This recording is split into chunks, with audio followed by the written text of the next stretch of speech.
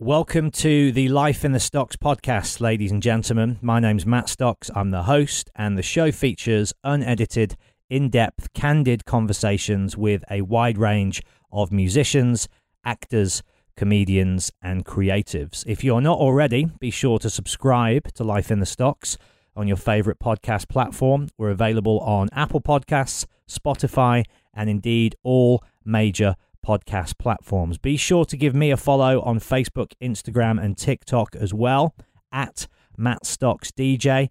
That way you can keep up to date with all of my live Q&A dates, my DJ performances, and of course, who's coming up on the show as well. But without further ado, let's crack on with the show, shall we? Here we go. I'm Sandra, and I'm just the professional your small business was looking for. But you didn't hire me because you didn't use LinkedIn Jobs. LinkedIn has professionals you can't find anywhere else, including those who aren't actively looking for a new job, but might be open to the perfect role, like me. In a given month, over 70% of LinkedIn users don't visit other leading job sites. So if you're not looking on LinkedIn, you'll miss out on great candidates like Sandra. Start hiring professionals like a professional. Post your free job on linkedin.com/achieve today. Ever catch yourself eating the same flavorless dinner 3 days in a row? Dreaming of something better? Well, HelloFresh is your guilt-free dream come true, baby. It's me, Keke Palmer. Let's wake up those taste buds with hot, juicy pecan-crusted chicken or garlic butter shrimp scampi. Hello Fresh. Stop dreaming of all the delicious possibilities and dig in at HelloFresh.com. Let's get this dinner party started.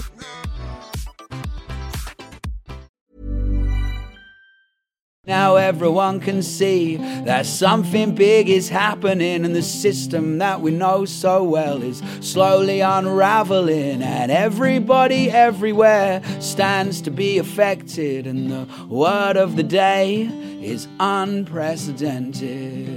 It's been a really, really, really strange day. The only thing we know for sure is everything has changed. Strange day.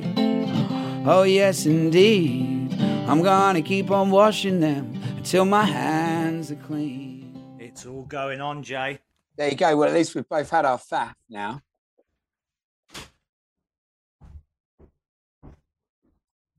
Right, I'm with you. I'm with you.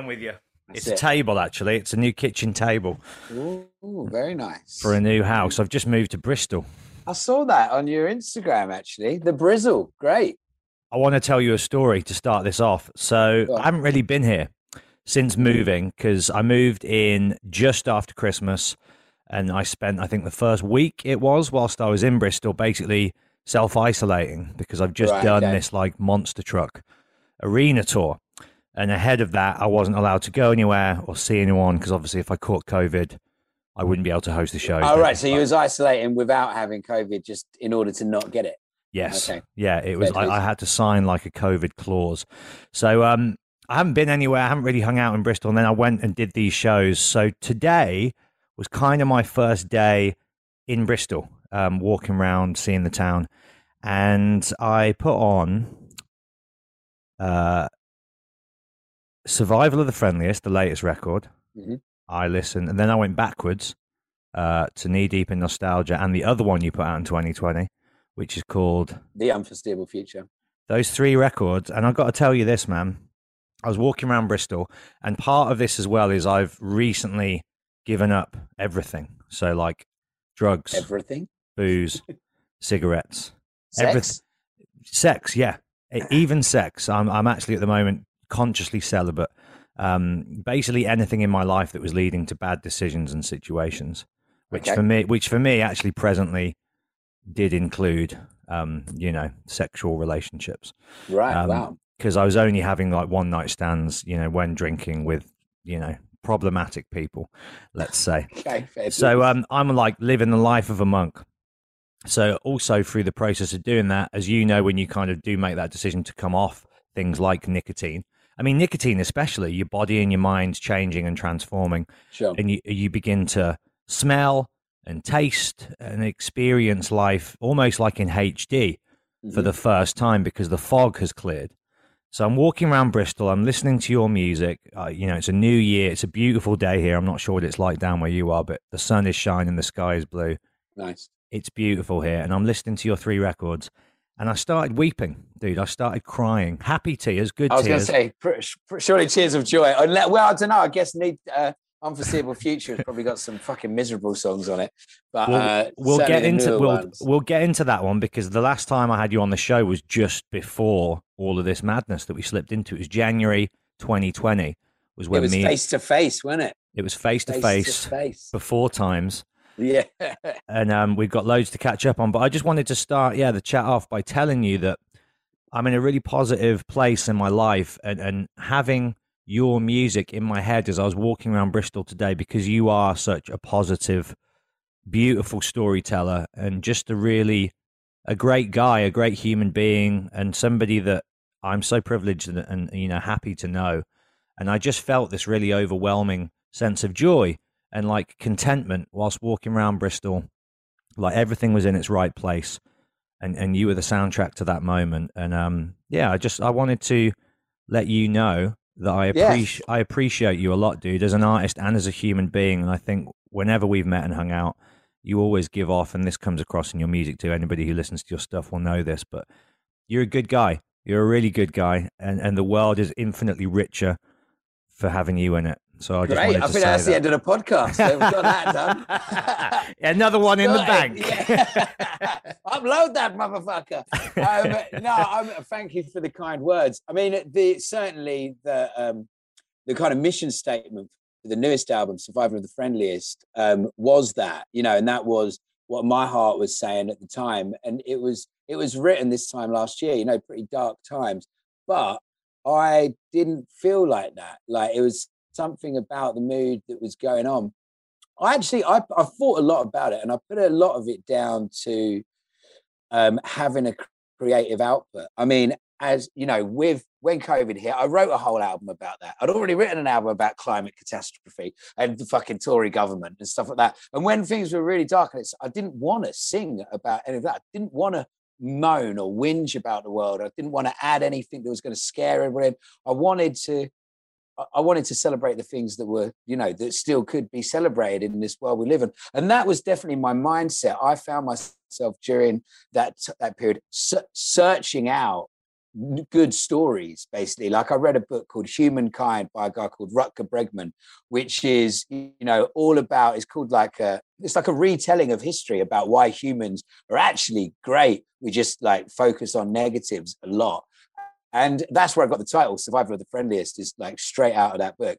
And it was just, I was searching things for books and sort of moments. And also I just sort of felt like, what do I want to be presenting to the world at the moment? Do I want to be standing up there and saying, fucking hell, ain't it bad? Like, there's no hope. It's like, no, like, if I'm not naive to the problems that we face, but in order to fucking, live up to them and be able to do anything, I truthfully believe we need to be strong of heart and mind, and we need to be sort of in a good place and know what's fighting for. So that was kind of the sort of mindset of Survivor of the Friendliest. And from the whole process, it was one of the most affecting albums that I've made. And, I've made a lot of records as well, but it was something about it just being solid positivity from front to back. Writing the songs made me feel great, like you just singing them over and I was like, yeah, man, things are good, sort of falling for my own bullshit a little bit.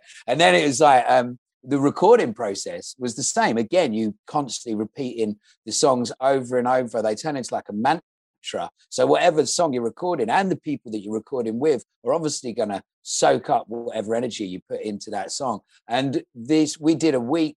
So I recorded it with Blaine Harrison from the Mr. Jets and Jack Flanagan. And we did a week here where I am now in this sort of studio at the bottom of my garden, recorded and wrote a bunch of the sort of music. The songs were written. And then we went to a studio in Ramsgate called Big Jelly. And it was like, we started on solstice and it was like sunny outside. We was going swimming in the sea, watching sunsets, coming back and just singing these really positive songs. And it made everybody feel amazing. We was like finishing takes like, oh my God, like really elated by the whole thing. And straight away then I was just like, I can't wait to take this on the road and be able to step up on stage in a time when everybody's a bit beaten down by life or whatever, and just be able to stand there and be like, isn't everything fucking great? You know, I just go completely against the grain. And it has been, I mean, because we started the tour, I did like 20 dates in December. And that was, you know, I'd sort of always open the show with being like, look, I know there's a lot of shit going on, but rather than me commenting on it, should we just forget about everything? And for an hour and a half, let's just concentrate on celebrating the good things. And I kind of ditched all my sort of whingy songs out of my set list. And sort of, because I just figured no one wants to hear it right now. Music has a lot of great reasons for existing, doesn't it? But one of them is certainly to be able to forget your troubles and just live in the moment for, you know, for the time of the gig. And it was again, the tour was super powerful, like, because it felt like having these songs as ammunition going so far against the grain. It was just like, yeah, it felt fucking beautiful doing it night after night, basically. Well, you touch on a couple of things there I want to pick your brain about, because I do feel like at the moment, and this has been the way I think even before COVID, but that certainly intensified this feeling, is like everybody is so quick to see the negative, and negativity is a very overriding theme in today's society. And like whatever aspect of life that is, there's always this kind of readiness, I think, to jump on, you know, the topic or a person or the viewpoint and see it in like a kind of a catastrophic way. And certainly a divisive way. Certainly a divisive way. And I think everybody is well within their rights to kind of be on edge in that sense, because there is a lot of uncertainty and unrest and division, and, you know, that there's discontent around every corner. But I feel like in this time, it's almost radical and revolutionary to be somebody who's just standing out there and saying, like, let's be positive. And positivity for me feels very against the grain at the moment, like it does. And so someone like you, I think that's why it really overwhelmed me today, is I just, you know, and there's other artists doing it. You're not like isolated on this island of joy and it's only you. Yeah. But I'm so happy. There's certainly like less and less of them. And, you know, and obviously art should always tackle and challenge, as you have always done as well, you know, and it should highlight the, you know, the flaws in every element of society and, you know, Sure. and where we're at. And you, as you say, you're a realist. You don't bury your head in the sand. You're not naive. You're informed. But I found it so empowering and hopeful to hear somebody kind of just be like, no, actually, there's a lot to be worried about, of course, and there's a lot going on that is bad, but life can be beautiful. It's all kind of, and this is very hippie-ish, and I've only been in Bristol a week, and it's the vibe here is already infecting me. Yeah. But, you know, life really is what you make it, isn't it? Even in these worst of times, you can still live a positive existence if you want to. And it's strange that it's so often seen as the worst of times, because I think if you took anybody and took them back to pretty much any other time in human history, see how they like the fucking work and the, you know, and the, let's go to the medieval ages. Yeah. And fucking the sort of, I mean, that's a lot of what the hope that book is about. It's just like, you know, most of human history is fucking hard, brutal, ugly, downright fucking mean. You know, and it's a testament to our society, the fact that we're so critical of it, even though we've got so much, you know, like we've never had it so good. Yeah. Never had it so good. But at the same time, I suppose the difference is probably in the whole of human history, there was a strange hope, as if people were moving forwards towards something good, and they had sort of religion and stuff like that in their hearts. Now we've kind of been stripped of some kind of, all we're told is that, you know, like there's just a big, you know, ball of fire ahead, basically, and there's not much to look forward to. So we kind of like, we've got everything, and we're struggling with a sort of emptiness at the same time, and a kind of, I don't know, like a weird guilt and all that stuff. I mean, as far as the kind of the modern guilt, to me, that feels like people, it's like, I got no time for that, really. It's like, it sounds like another fucking religion, isn't it? You know, it's like beating people up over their, you know, the society is built, and we've got to act in it and do, you know, do what we think is right. I don't know about constantly feeling like that I've done something wrong, you know, or it feels like an old school religious thing to take on guilt for, I don't know, your circumstances and stuff like that. And there's also judgment round every corner more than ever, I feel like, as well, which, you know, and part of that is obviously positive. and part of this need and want to highlight the flaws in, you know, a business model or in a government's take on an issue, or, you know, even just within like a human resource element of a company. Like, there's a lot of things which can be called to task and improved in the process, but it can also go too far the other way. And, like, you know, I think everybody has to want to improve, right? You can't force someone. You can't go, you're a piece of shit, be different now, because all that really does is, I think, breed resentment. And, like, yeah, I mean, you can, I think it's, without wanting to quote my own songs, but it does feel a little bit like teething problems. I mean, I think the idea of everybody having a platform, it's basically come from the, you know, it's like everybody's got a platform, so it's turned into a bit of a shit show. But I think that you know, like, you can't put the genie back in the bottle, you know, like,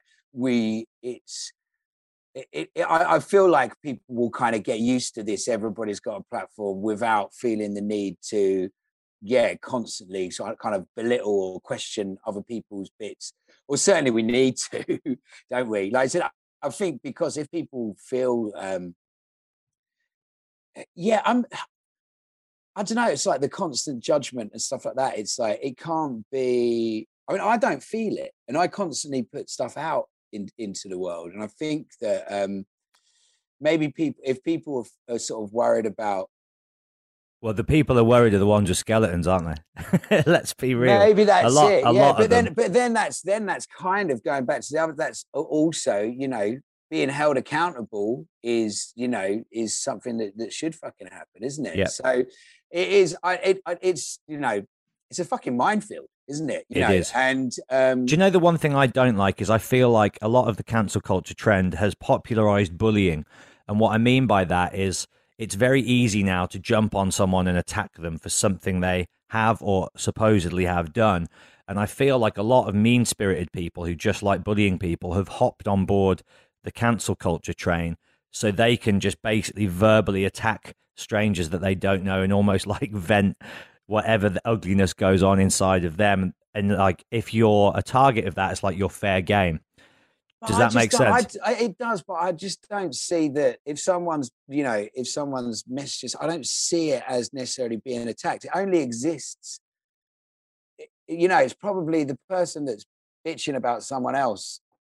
In my head, I'd read it into more as the problem's probably theirs, you know, like the person attacking. Yeah. And that's what I'm saying. Yeah. And yeah, I try not to get too stuck into it or think too much about that world. I think it's kind of like, I think it's actually quite a small. Well, it only exists online. I think it's quite a small issue that constantly gets bumped to the top of every conversation, basically. Like right now. Let's move on. Well, I want to ask you this. Like, you've always been a spiritual dude, I think, and you've always been engaged in the human experience, and, you know, adventure's always been important to you, and connection's always been important to you. And just because selfishly I'm in a place in my life now where I'm kind of making certain changes, I'd love to know how your life changed when you cut out, you know, more of that reckless side of living, because there's definitely like a spiritual aspect to partying, I believe, to a point, but there also comes a time when it does just become kind of a bit destructive, and, you know, the lows outweigh the highs, and you're no longer getting these beautiful positive experiences. So when you talk about it in the first book that you did, you cut your last E, as it were, when you look back now, how did things begin to kind of shift and transform and change within your life and your engagement with the world around you when you made that change? Well, I mean, mine was more physical than it was mental. I actually still think that my head and my heart were actually fine with the amount of sort of hard drugs I was doing. It was my voice was more than anything. You know, it was the which is kind of your signature for a while there as well, wasn't it? It very much was. You know, when I started, you know, I was the guy singing about, you know, smoking fags and doing coke with a voice that proved I'd smoked a lot of fags and done a lot of coke. So it was like it sort of, it ticked a lot of boxes, but it got to the point, it was like constantly getting worse. You know, the songs were getting more popular, which was just meant more fags and more coke, more late nights. And then just one day, it was at Glastonbury, my spiritual home. I had this like mental class day, and I woke up in the morning, I just couldn't talk. And I had this lump in my throat, and that's not me being metaphorical. It was like a physical lump in my throat. I couldn't talk. And, you know, I laid there in my little bell tent behind the left field stage, knowing that I wouldn't be able to talk for a few days, and had something of an epiphany where it was just like, I could either keep on smoking and doing coke, or I could sing, basically. And so I just stopped. And within a week of cutting out like pills, coke and fags, within a week, I had another gig the next weekend. And not that anybody else would have heard it, because I was still, you know, gruff as fuck. But like, for me, it was the easiest gig I'd ever played, just from 1 week of a fag. My voice had come back an insane amount.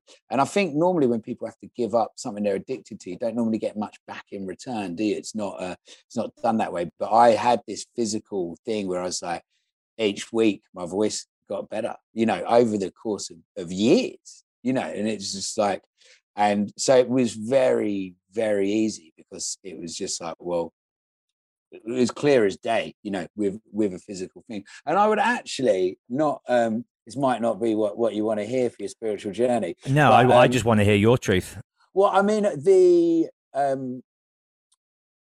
I sort of made a point of still kind of attending the gatherings and still being there. And dude, I just started working at a mate's pub. Yeah, and also do, because I still want to be down the boozer, and right, yeah, I want to be around that still, just not partaking myself. Sure, I never gave up drinking. If anything, that probably ramped it up a little bit more, because that wasn't a physical problem.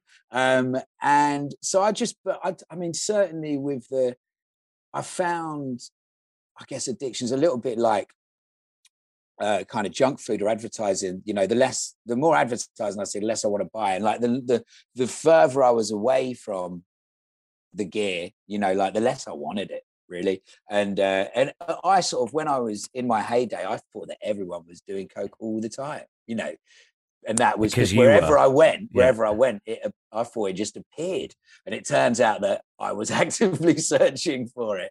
And when I stopped searching for it, it vanished. And I went like, it went, you know, even I remember sort of maybe 2 or 3 years after I'd stopped, actually sort of physically laying eyes on a line for the first time, being like, wow, how did I go from seeing so many to and I was still around in the vicinity, but just from like, so it's definitely switch. I stopped wanting it. And, you know, I have absolutely no inkling, you know, to do it ever again.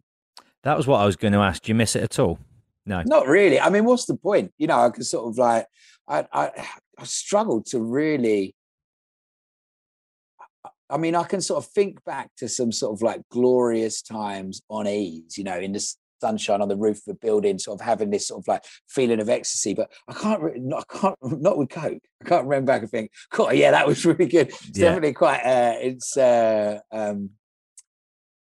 well, everybody knows what coke is. It's quite a self-centered joke. It doesn't lead to the same experiences, I think. So no, I mean, but I wouldn't. I also sort of I wouldn't sort of sit and ponder it again. The switch has been switched. So well, you're very much an eyes forward dude, aren't you? Yeah, exactly. And I think there's a line in one of your songs I heard today where you're talking about doing a hat trick like 3 nights in a row, and you say something to the effect of like, looking back on that now, it seems insane. And that's the other thing, isn't it? Is like the longer you, and I've only been a few months away from that kind of stuff, but like the longer you are, you look back to certain things which you achieved, if you want to frame it that way, and you think like, that is just berserk. Like that's pure insanity. That's pretty horrific. That line actually means a hat trick. Actually means meeting 3 different girls on 3 different nights. Oh, is that what that was? I thought you were talking about 3 big, well, it's kind of big nights. 3 big nights. Yeah. Which does seem insane now. What the one night stand heyday. Yeah, God, I feel weird even saying that out loud, but that's what that that's what that line meant. Well, dude, I almost welled up in a kind of in a different way when I was listening to Once Upon a Time? Yeah, is that song. Yeah. It's about the Camden heydays. Yeah. I mean, that just made me, not just in terms of my life, but it made me think about a time. And I don't know, maybe you could share some thoughts on this. Do you think we will ever go back to a world, and this might seem a little bit like melodramatic or whatever, but after COVID, right, there's obviously been a huge shift in everything. Certain things will come back. Other things I think are gone forever now. Do you think just that world that, you know, you and I came of age in, the freedom of it. Do you think that will ever come back? Obviously, shows and things will return, but do you think? Of course it will. I mean, not for me and you, but for teenagers and 20-year-olds, of course. I'm sure that it already exists. You know, like I think the kind of, if you think about the kind of 19, 20-year-olds, that because they don't have this sort of economic value, their story of the last couple of years has been widely ignored. You know, unless you was locked in a university dorm, you know, like chances are you was with your parents and just like no one's telling your story. And, you know, I'm sure they were fucking up to something, you know, like we just don't know about it because we're old and we're not tapped into it. And like a lot, when people kept saying, "Oh, you must be really gutted there's no Glasgow this year," and I was like, well, I am, you know, but I've been to Glasgow 20 times. You know, it's going to be someone's first ever Glasgow. You know, I'd feel more worried for them. But yeah, I think that times like that, of course, will, you know, like youthful sort of hedonism, you know, ain't going to go away because of a 3-year pandemic, 3 years and counting, you know, but that ain't gonna stop, you know, like the beauty of sort of like enjoying music and other people in your 20s. I hope so, man, because I think that so much beautiful art, whether it's music or photography or you know, drama, theatre, whatever it is, so much good stuff comes from those years, doesn't it? Those key, formative, loose, explorative years when you're finding your personality, you're finding your, you know, discovering your worldviews, you're hooking up with people and exploring the world and just getting up to all sorts of mischief. It's a glorious time in one's life, isn't it? It sure is. Yeah, that song sort of touches on it. It's a beautiful tune. It's so, dude, are you not doing the cruise this year? No. Livid. Yeah, ask them. You have to like when you get there, be like, where's Beans? I'm sure everybody. I'll put in a formal complaint. Yeah, I mean, is this the first one you've not done? Yeah, it is. Is it like a weird subject? Like, have you? No, not at all. I mean, in all fairness, I would need to sort out my visa. You know, that my visa run out. I mean, this is boring stuff for a podcast, but yeah, I probably could have done and would have done that, but for whatever reason, the call didn't come through. So, but I think hopefully next year. Hi, I'm Daniel, founder of Pretty Litter. Cats and cat owners deserve better than any old-fashioned litter. That's why I teamed up with scientists and veterinarians to create Pretty Litter. Its innovative crystal formula has superior odor control and weighs up to 80% less than clay litter. Pretty Litter even monitors health by changing colors to help detect early signs of potential illness. It's the world's smartest kitty litter.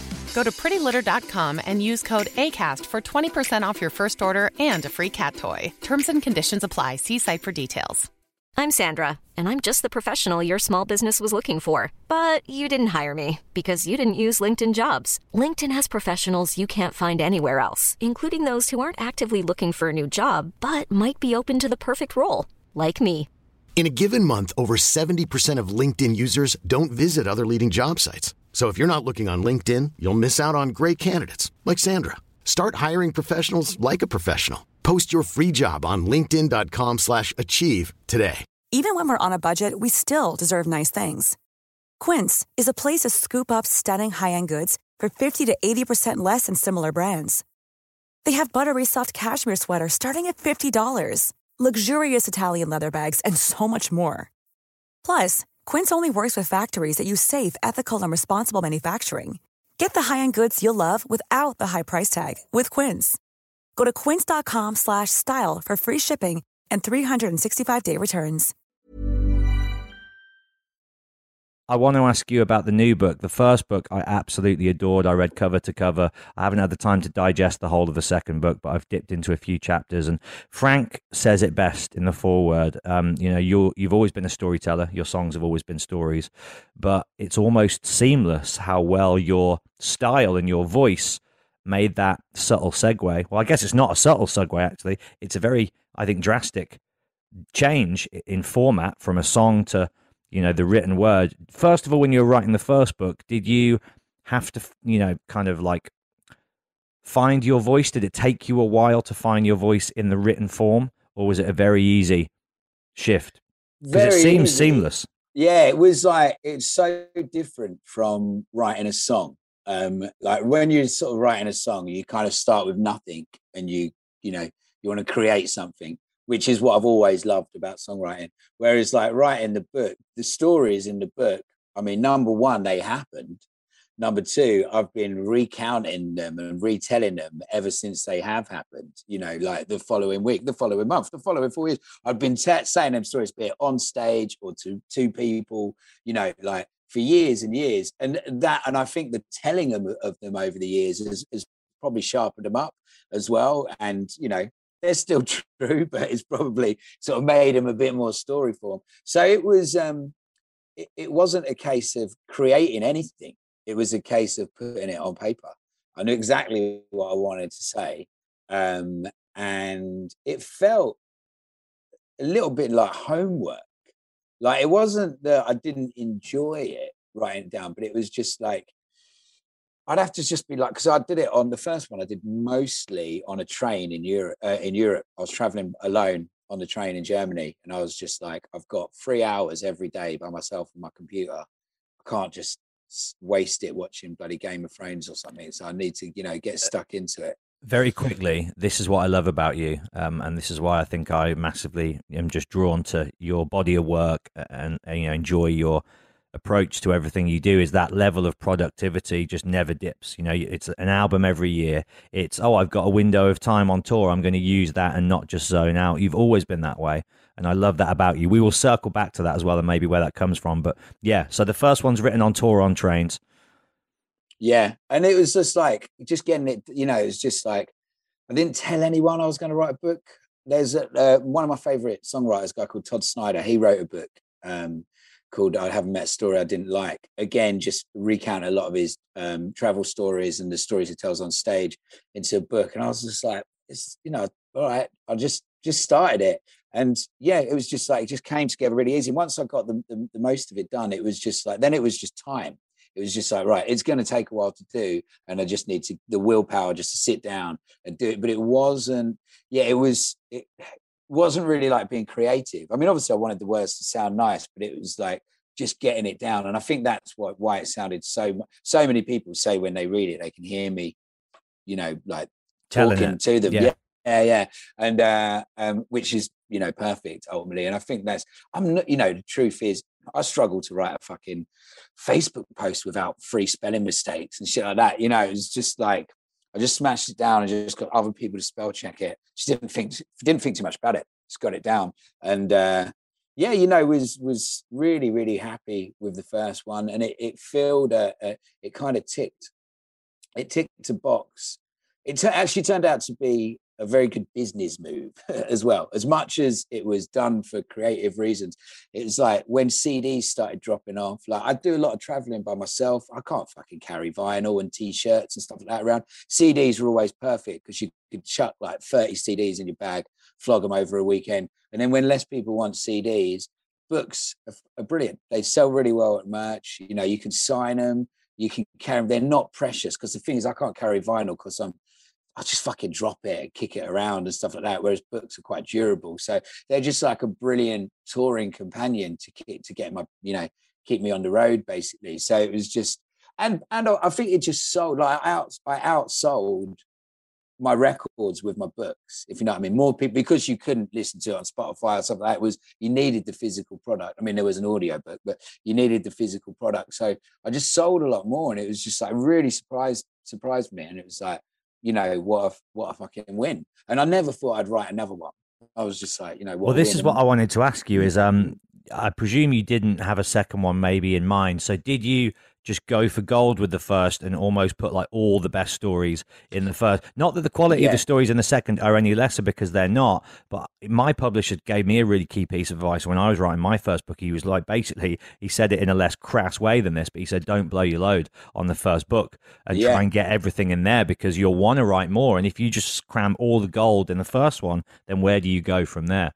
That's exactly what I did do. I was just like, I was like, it's going to be 10 stories. What are the 10 best? But Greatest hits. Yeah, but it wasn't like a long list. I scrubbed some out, and then it was like, oh, these ones are left over. It was, I mean, because the other thing, once I'd written the book, I sort of banned myself from ever telling them stories to people ever again. Well, that's also smart, because then you can oversat. Because I remember when we did the first chat on the show, I think you were very hesitant then to even recount any of the details of the stories on the show. And I like that, because again, it's like, if you want to hear them, they're in the book, but otherwise I'm done telling them. Yeah, I just imagine the sort of me sort of chatting to a stranger at a gig and sort of like pissed, go off on a ramble thing, and they're like, yeah, mate, we've read the book, we know this, like I'm always one for the people that are closest to me, listen to me repeating myself all the time. I just say the same shit over and over and just sort of rehash it. So it's like, by getting it in the book, it was like, that's out the window. I can't bring myself to say them anymore. So it kind of drew a bit of a line, which I guess in turn maybe spun up a few others, like that then sort of rose to the new top 10. And there is not wanted to spoil it, there is a kind of like semi-fictional story in there, which I actually kind of was conceived when I was 19, so I sort of went back a bit further. Do you not want to say which one that is? Do you want to keep that? I mean, fuck it. It's the opening Tesco chapter. Yeah. And what it was like when Dave Danger, who so my best mate, who we grew up together, when he used to work at Tesco, and we used to sit around planning a robbery of the Tesco's that he worked at, just two stoners sitting in a Ford Fiesta in Essex. And we worked out some pretty nifty ways of how we'd rob it and how we'd escape and stuff like that, get away with all the money. And we even did the sums as to how much money we thought there was going to be there. And we had, it's just, two teenagers fucking shooting the shit. But I'd remembered it all. So I was like, well, I can turn that into a story that we did. And I turned it into a fictional story that we do actually rob Tesco's. And I start off the book with that. And then say it feels like my first book, where it's like me and Dave were smoking weed in a Fiesta, blah, blah, blah, blah, blah. And then it's like, and then we fucking rob Tesco's and we fly to LA and all this shit. And then it's like the second chapter says, okay, that was bullshit, but the rest of the stories are true. So there was, I think once I got that idea down for the second book, I was like, that's a great way for it to start. It'll differentiate it a little bit from the last one. And the other stories I think were all worth going in there. And I suppose that I would hope that I learned some stuff from doing the first one. So the second one, sort of like, maybe if the stories were the top 10, the second stories got a little bit more sort of care and attention into how they were presented. But, they've both sort of performed equally. In my own little world, they're a success, and like people seem to like them both. And it's weird. I was definitely something that definitely proud of myself about a book, because like I just never ever would have thought that would be something I would do, write a book and get and get it out. And I still sort of hold it, and it's like fucking, it's legit, and it's like, wow, nice one. Yeah, it's a beautiful feeling, man. It's a beautiful feeling. And I think that, it's a testament to just your skill as a storyteller that the book kind of not only has performed well, but it's there, and it's like, it's just an equal window into your soul as any song. I found from the parts that I've read, and like, there's a brilliant, just as a quick like sidestep, there's an amazing John Waters book. I don't know if you've read this, but it's about, I can't remember the title, but it's I think it's his only book, so it's easy to find. And the format of it is he decides he's going to go on a road trip across America. And basically the first third is like what he wishes and dreamt happened on this journey. So it's all fictional, insane stories of what he would have loved to have occurred. The second part is like nightmarish, horrible visions of everything going wrong. And then the third and final part is what actually happened. Oh, and wow. Nice. And it's a really cool mix. And like, you from where you are now could go into entirely fictionalized stories, or you could go into half and half.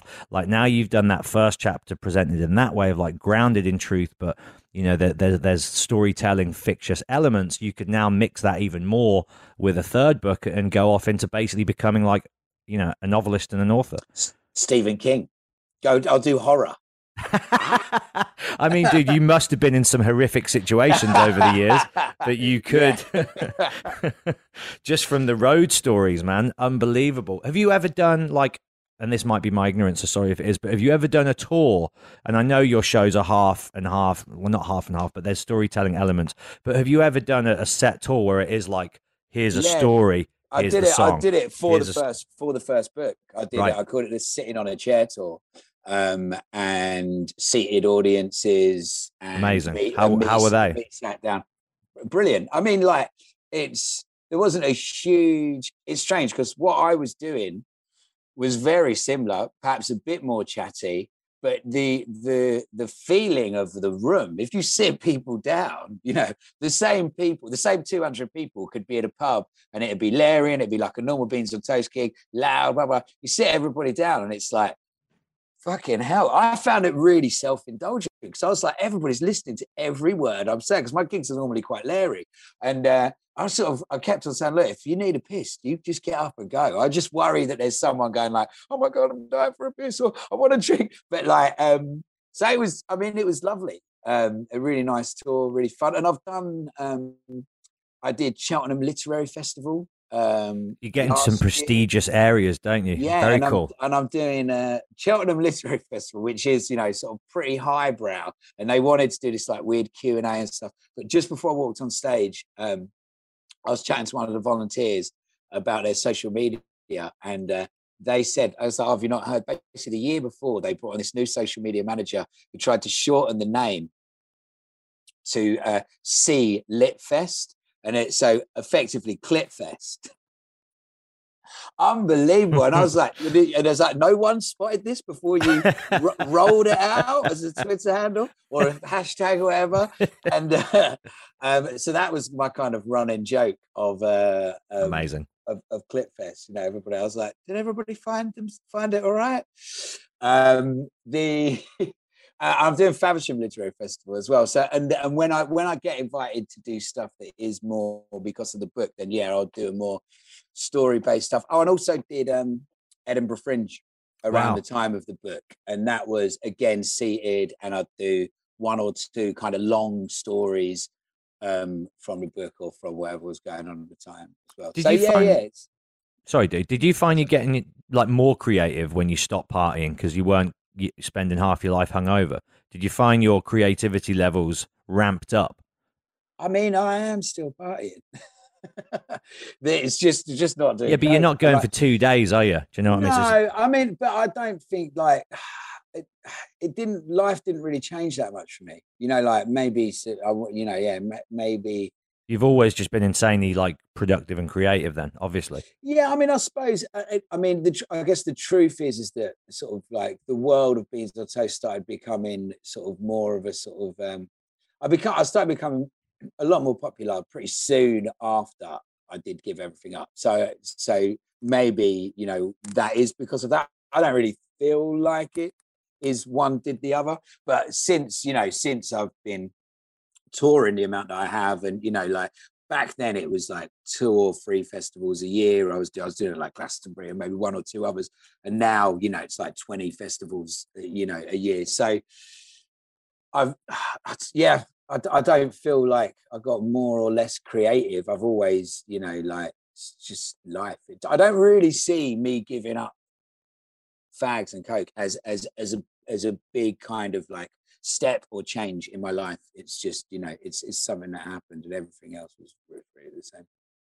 So when you started out, and obviously like it was just for fun to begin with, and then, you know, you realize like after a while, I can make a living out of this. This is pretty cool.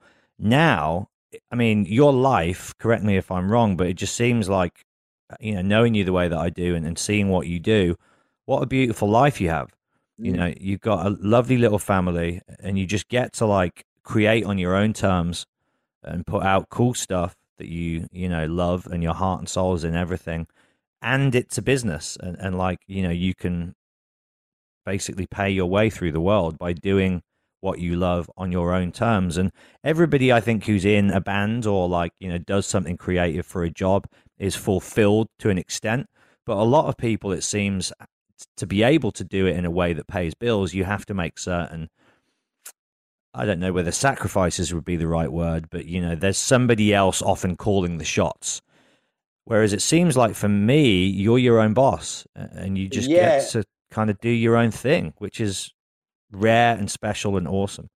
Yes, I mean, it certainly isn't. I mean, during obviously the last couple of years being so bad for the sort of music industry, musicians as a whole, the fact that we were, and when I say we, I mean me and my wife, because Lizzie runs all of my kind of merch store and all of that sort of back end stuff she does. But because we were so DIY, we were so equipped for everything that happened, and we didn't have anybody else to let down.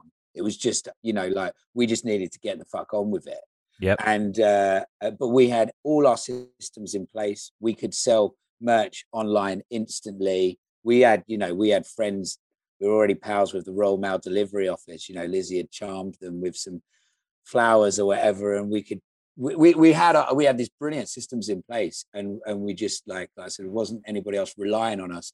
We just utilized it, and you know, and it worked out for us. In fact, the last chapter in the new book is about how we, you know, bought this house that I'm now sat in now. I mean, we moved out. We got not wanting to spoiler alert, but you know, we got handed our notice in London after the first lockdown, and at the beginning of lockdown, I wouldn't have been in a place where I could put a deposit down, but some magic happened with selling canvases online.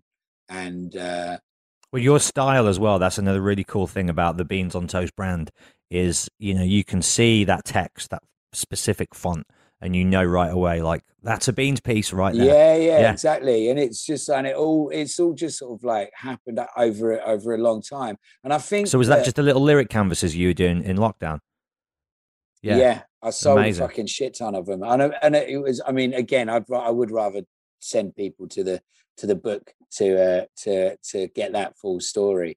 But yeah, so we're down in Kent now, and it's, you know, like, so we've got this little studio at the bottom of the garden where all my merch is all stood here, hidden under that box from my daughter's birthday party. But but yeah, now we got the systems all in place here, and it was that that DIY aspect. But I also think it's probably worth saying that, I mean, certainly being your own boss and whatnot, like the only reason that I could really get to this point was, I mean, the work that I was doing when I started off doing Beans on Toast, be it like promoting clubs and putting on shows and sort of managing bands and stuff like that. I always worked within the kind of industry.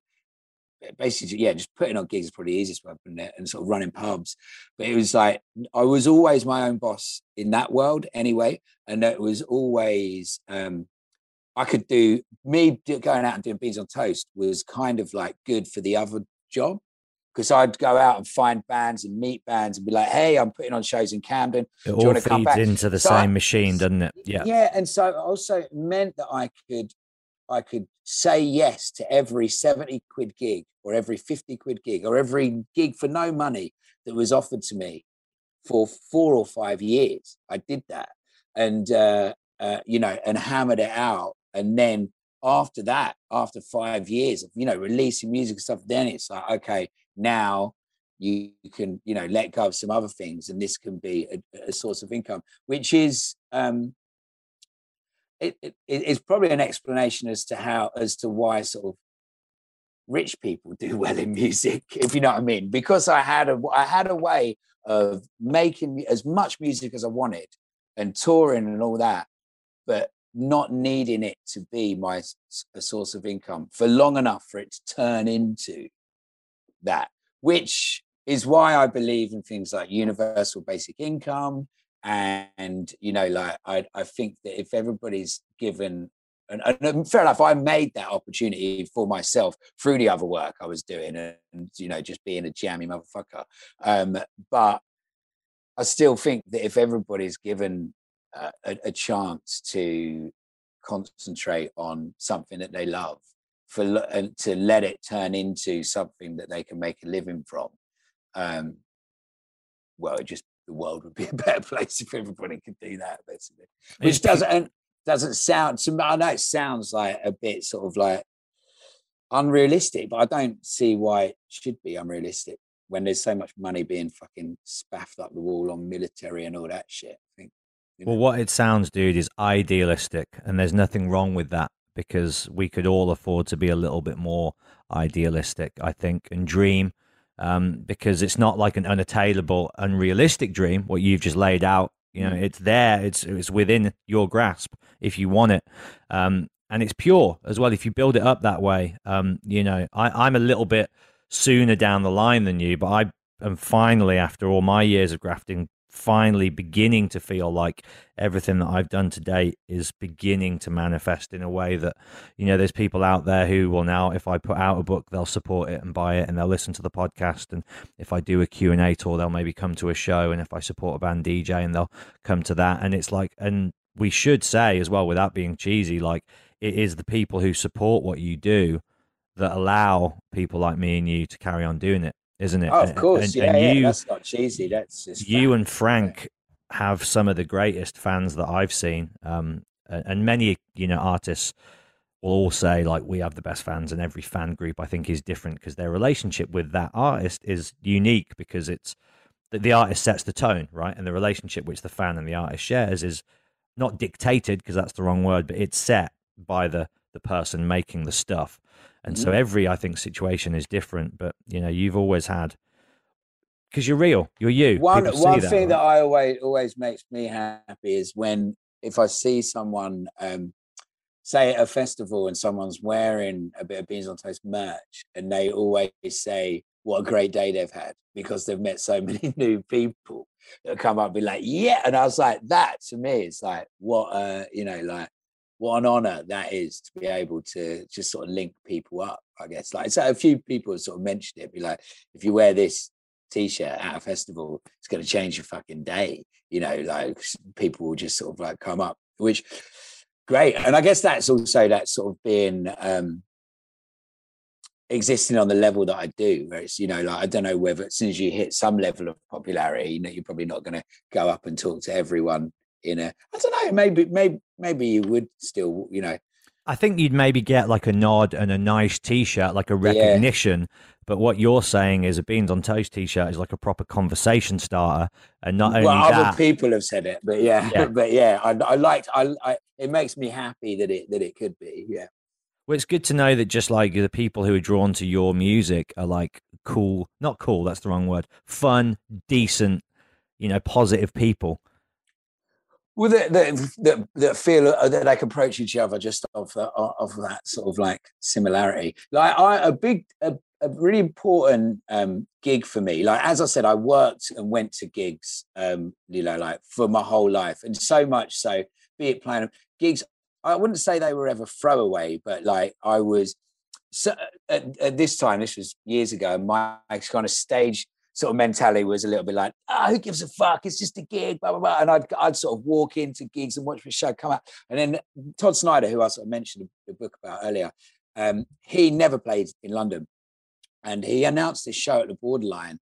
And I was just like, oh my God, I'd never been so excited. I'd never seen him live. I realized I'd never actually met anybody else that had even heard of Todd Snyder. And it's like, and when I went to the gig at the Borderline, I took like my parents and my wife, and I was just like, it was like Jay's big night out. And we got into the Borderline, a venue that I'd been in fucking hundreds of times. I used to run a club night there, you know, and I was like, I'm in a room full of people that like Todd Snyder. And I was like the guy at the bar, like, what's your favorite album, man? Blah, blah, blah. And it was like, it was such an important night for me. And I left being like, fucking hell, that, you know, like, you need to start looking at your gigs differently, and other people's, you know, like, these can't be, just because you've done so many of them and been to so many, they can't be a small thing, you know, like, you need to rise up to the fact that it could be special for someone else. And it was a really, really pivotal sort of, as like, the performer, you mean, when you step out on stage? Yeah. And I think I probably started viewing other maybe shows I was putting on a little bit differently as well, but certainly as a performer, I was just like that. From that experience, I felt like I learned a lot. Yeah. Let me know just one off the top of your head, a show that changed your life forever. As in, like, you're the attendee, you're the punter, you go to a gig, and it has such a profound effect on you that you are never the same again. afterwards. Hopefully, well, I mean, that was it. Probably. That was it. That Todd Snyder gig. Yeah. I mean, other shows. I mean, probably my favorite live show ever was Beck at the Royal Albert Hall. And I just moved to London. So I was like 19 and I bumped into this old friend on the tube. And he was just like, mate, do you want a ticket to see Beck? He was a journalist. And he was I know him from school, but it was really weird. And he was like, do you want a ticket to see Beck? I've only got one. You'd have to go by yourself. I was like, yeah, what the fuck? So I went to the Royal Albert Hall. And because he was a journalist, it was like 4 rows back from the stage. And Beck was doing this like solo performance where it was just like him, a bunch of old guitars and this old piano. And he just sat on stage and he told really long stories. And, you know, like he spoke a lot about the stories behind the songs and he played all these songs really calm, did like all these blues songs. And yeah, and it was just like me and him because I was 4 rows. I didn't even look behind me at the whole of the, you know, Royal Albert Hall. And it was just like, I guess that, you know, and that me turning into someone who, you know, is relaxed on stage and does tell stories and, you know, and is a sort of content solo performer. I guess seeing the Beck one. And also from that Beck gig, he did this like massive explanation about slide guitar and why slide guitar is so beautiful. And then I got on the tube on the way home. I changed at Victoria and there was this guy playing slide guitar, busking at Victoria Tube Station. And everyone that got off the tube had been at the gig and was just like, man, I fucking love slide guitar. And I could see it in this guy's eyes. He's like, what is happening? And it was just like money was just Twilight Zone moment, like piling into his case. And I was like, I'm gonna fucking tell him because Beck was also doing 2 nights. So I was like, I waited for everyone to go, and I just walked up. I was like, "Do you want me to tell you what just happened?" And he was like, "Please, what happened?" And I was like, "Look, Beck played. He did a half-hour speech about slide guitar. All them people cut." And I was like, "Really? You want to get outside the venue tomorrow?" I was like, "Go to South Kent, and you can like." Busk at that tube station, you'll have 5 times the amount of people. I was like, I'm sure he'll do the same speech. And he was like, fucking right on, man, I will. That's a beautiful moment right there, man. And again, as you sort of highlighted with your Todd Snyder story, the power of the show when you come out of a gig, that kind of, I don't know, the wave of optimism and hope that you feel like, and that feeling that you just can't bottle or recreate any other way other than in this, you know, mass gathering situation where there's a performer, an artist on stage, a storyteller on stage, you have a shared experience and you all leave that thing together like, wow, yeah, life's all right, isn't it? It is. So let me tell you about the tour that I've got coming up as well. There you go. It's called a segue. That is, people. Let's get some promo because it is like, I mean, it is the second half of the Survival of the Friendliest tour. But the musicians that I'm working with, so Jack Flanagan, who from the Mystery Jets, who I made Survival of the Friendliest with, he basically, after we finished the record, he was like, I might be up for some live stuff. And I was sort of looking at piecing a band together for it. I wanted to keep it simple. Anyway, then Kitty from Kitty, Daisy and Lewis, Kitty Leave, we're good friends. I made The Inevitable Trainwreck with her in her studio in Kentish Town. And she's just kicking off her solo stuff, basically, outside of Kitty, Daisy and Lewis. So I was like, really wanted her to support. And I was like, would you like to support? And do you want to join my band as well? So Kitty and Jack, we're basically like a 3-piece. Jack Flanagan, Kitty Leave, and myself. We've got this stomp box called The Wasinator. Do you create these little lineups for each tour? Because I feel like you really do, and it gives each one a different feel, doesn't it? And you also get a different experience each time with this kind of, you know, traveling community feel. Certainly for the album tour. I mean, I'll generally like to tour the album with some people that I've made it with, or do sort of honor the album in, you know, like in a way.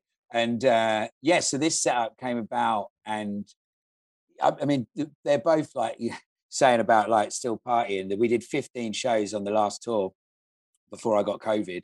And did you get it? Did you? Is that why you had to wrap up yours? Oh man. Yeah, I'll tell you about that in a sec. But it's like we did 15 shows. They're both in their mid-20s, and it's like it's me in my 40s, and they're like, you know, like it's they're like, ready to go. It's like we did every night, 15 nights. Like, we're going out again. It's like, all right. You know, But it was just both of them amazing musicians. They'd never really met. And then a brilliant girl called Zen doing a merchant driving as well. And it was like 3 people that had never met that were all great.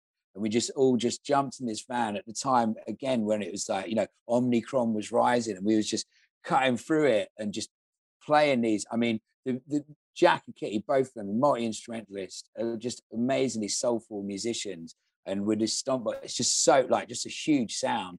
And just me just kind of doing my thing, in front of it with and without the guitar. And again, it's going back to how we started, just sort of like recounting this positive sort of message throughout, and just like, hopefully giving people, that feeling. And my point is that we leave in 1 month's time to go back. So the first tour in December was the sort of like, for want of a better word, kind of B markets, was in like Stroud and sort of Reading and stuff like that. And this time around, I mean, I should just bloody read them out, shouldn't I? Do it, mate. I'm going to come and see you on this tour as well, because it's been so long since I've seen you do like a club show. Yeah, man. Well, we're in Bristol at Lost Horizons, right towards the end. And amazing. Of February. In March. So it starts in Feb, and we're doing Liverpool, Leicester, Portsmouth, Brighton, Nottingham, Leeds, Sheffield, Stoke, Hull, Edinburgh, Glasgow, Manchester, Newcastle, Norwich, Oxford, Birmingham, Cardiff, Bristol, and London. And some of the venues, I mean, it's basically like a list of my favourite venues in the country. It's like Broodnell Social Club, Gorilla in Manchester, Voodoo Rooms in Edinburgh, Wedgwood Rooms in Portsmouth, Chalk in Brighton, Lost Horizons, which is a new venue in Bristol, and Lafayette in London, which is also Ben Lovett's new venue. So it's like a list of my favourite venues. And I mean, tickets are selling well, but we could sell some more motherfucking tickets, is the truth. So if you're listening, come along, guys, come along. And never, honestly, I'm not just saying this to be nice, man. I felt it today listening to music. Never has the world needed your voice more. And I think that anybody who listens to this show will, if they don't know your music, will be a fan of you after going and seeing it done live. There's just no way that they couldn't be, because it's a night out and it's an experience. And not so few, but certainly few. There are few people, I think, rather than many, who create moments on a nightly basis. And each night is real and it's raw and it's specific to that town and that place. And you've always been that kind of a performer. You never phone it in. You're never just going through the motions. It's never like a scripted, rehearsed fucking, just like cruise control mode. You're there every night in the moment. And yeah, if anybody has never seen you live and they're listening to this, then I highly recommend going down and checking out the show. Yeah, dude, man. So how was COVID for you then? How was it? Well, so we started off the tour, and it was like, just like I said, as Omnicron was rising, and it felt like we were just sort of cutting through the hysteria. I mean, there was nothing COVID safe about the tour at all. We was in small pubs, rammed to the rafters, and I was just like, and the truth is, I was sort of almost taking lead from the crowd a little bit. No one give a shit. I was at the merch stand every night. There was high fives, there was hugs, human contact, baby. Yeah, it was just, it was what it was. I'd jump off stage every night and sing a couple of songs in the middle of the crowd, and I think I actually did that I made a point of doing that every night, because I think it was a little bit like, if you're willing to stand in a crowd, then so am I, kind of vibe. But it just felt like, as it got more serious to us in our little bubble doing this every night, it felt kind of like, it was like, it's just hysteria. And I also didn't think the lateral flow tests worked at all. I was doing one every day, and I was like, I'm doing this because I want to do the right thing, but I had pretty much no faith in them things at all. I thought it was just like, what is this strange science? Fisher Price kits. Yeah. And then we was in Stoke. And the more it went on, the more cocky we was getting, kind of in jokes and stuff like that. It was just like, I just thought we'd got that far, because it's probably also worth saying that I set off on the tour mentally and also financially prepared for the tour not to end, because my Instagram was just like, tour cancelled, show cancelled. So I was just like, we're never going to get through this, something's going to happen. So I was sort of like half ready for it. And then we was just like, once we was on the road, it was just like, we're going to fucking do this, you know, and we got right off. We was in the hotel in Stoke, right opposite the venue, just before sound check, probably a little bit late for sound check. And I was doing my daily lateral flow. And I said to Jack, who I'd been sharing a room with for the whole time, she said, while I was doing it, I said, we've got 3 more lateral flows and we fucking made it. And then I looked down and saw the double lines. And I was just like, I've got COVID. And Jack just grabbed his stuff, ran out of the room. And that was the end of the tour. What an unceremonious end. And how were you sick or were you all right? It was just logistics. It was just how do you get back from fucking Stoke to Kent, you know, without seeing another human? And there's 4 of us. We've been in the van together. So it was like all this. And I got an Airbnb around the corner from mine here. Just sort of did like, I had enough petrol and like, I did a PCR test in Stoke and it just hooned it back. And I mean, the first couple, I was like, everyone was like, how you feeling? You feel all right?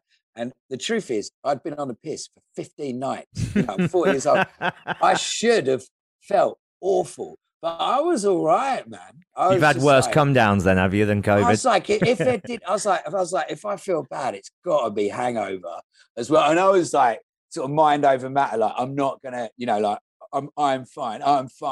And I was, no symptoms, just logistics. But I got out of my isolation on Christmas Day, so I could come and see my daughter on Christmas. So it was, you know, like it was what it was. We missed out 3 shows. All them 3 shows have been rescheduled into the other tour. I mean, I obviously don't know the science behind it, but I believe that I'm immune. There you go. I haven't had it yet, touch wood. I haven't had it. And so a bit of natural immunity that covers the next tour is all good for me. Well, this one, without jinxing it, because I won't, I'll touch wood again. This is basically in the can, isn't it, this next one?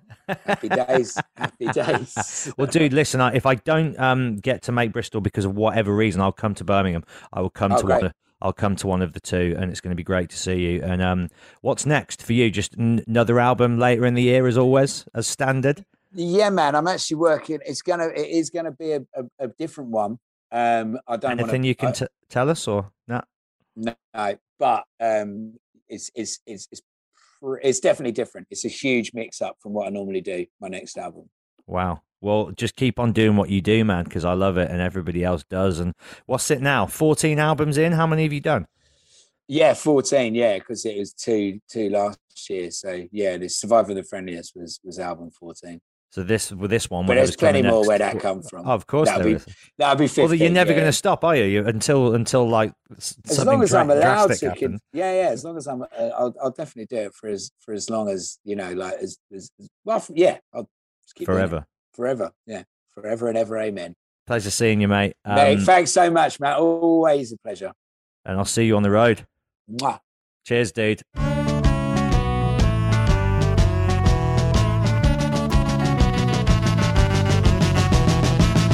Get down if you're up for it, or if you're sick and tired of all of it. Maybe riddled with anxiety, but still excited about what you're having for tea. And for the sake of tomorrow, let's do it today. Okay, because the world has always been wild and unpredictable. That's half the fun of it. Nobody has got a clue, but not everybody thinks we're doomed. Not everybody thinks we're doomed. Because the world has always been wild and unpredictable. That's half the fun of it. Nobody's got a clue, but not everybody thinks we're doomed. Ever catch yourself eating the same flavorless dinner 3 days in a row? Dreaming of something better? Well, HelloFresh is your guilt-free dream come true, baby. It's me, Keke Palmer. Let's wake up those taste buds with hot, juicy pecan-crusted chicken or garlic butter shrimp scampi. Hello Fresh. Stop dreaming of all the delicious possibilities and dig in at HelloFresh.com. Let's get this dinner party started.